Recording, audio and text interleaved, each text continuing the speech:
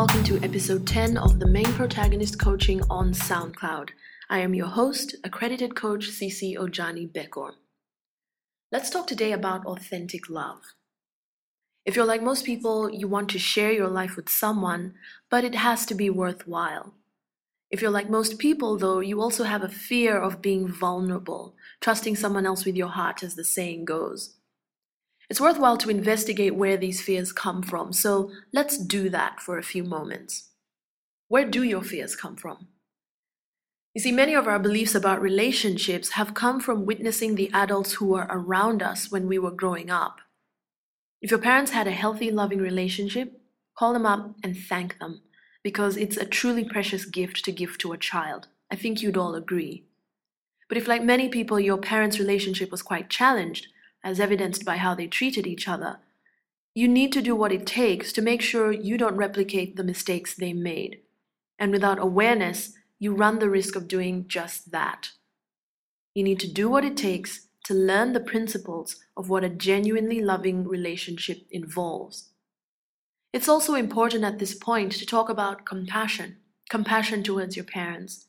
Because depending on how old they are, they probably did not grow up listening to the Oprah Winfrey Show. They certainly didn't grow up being exposed to the work of people like Brené Brown, who talks about shame and vulnerability. So sometimes we can take for granted all the information that's available to us now. Many of our parents didn't have access to these things, so they just didn't know. Another source of fear is being around couples who aren't in authentic relationships. Are your couple friends truly happy? If so, that is fantastic. You need to ask them exactly what they're doing, exactly what they're not doing, take notes, and replicate. But if your couple friends aren't happy, if they're not in a genuinely loving relationship, and they keep telling you about all the problems they're having, don't allow other people's choices to make you jaded about what love can look like for you. That was a mistake I made a few years ago. I realized that I was being influenced by too many people who weren't in healthy relationships. You see, there's nothing quite like being in an authentic love. The support, the fun, having someone else witness your life, the company as you go on adventures, all these things make your life richer. And that is the purpose of being in a relationship.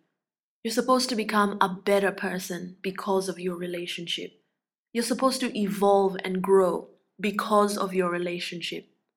You're not supposed to become a worse version of yourself, a more anxious version of yourself, an angrier version of yourself, a shell of who you really are. And yet so many people allow themselves to become those things in their relationships. Don't let that be you. A relationship isn't something you leave to chance. It's an entity, distinct from you and your significant other, and it does need to be nurtured.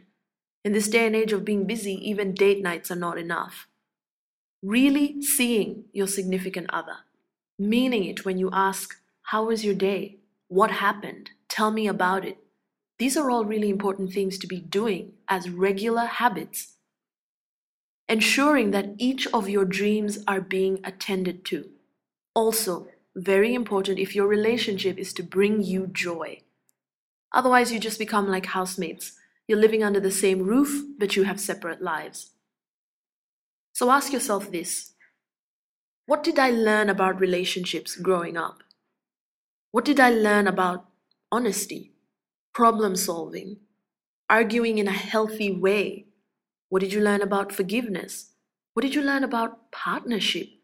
What did you learn about finances in a relationship? And then ask yourself this: are these lessons helping me now, or are they hurting me? Do I need to upgrade my beliefs about relationships? It's worthwhile spending quite a bit of time doing this, and I recommend you write it down. Write your thoughts down. Don't just think about it. So my husband and I have been together now for 12 years, and we're committed to being good for each other. Both of us seek coaches, and we ask each other, I beg your pardon, questions like, are you okay? Do you still want to be here? So have the courage to say yes to a real love. Do what it takes to find and keep one.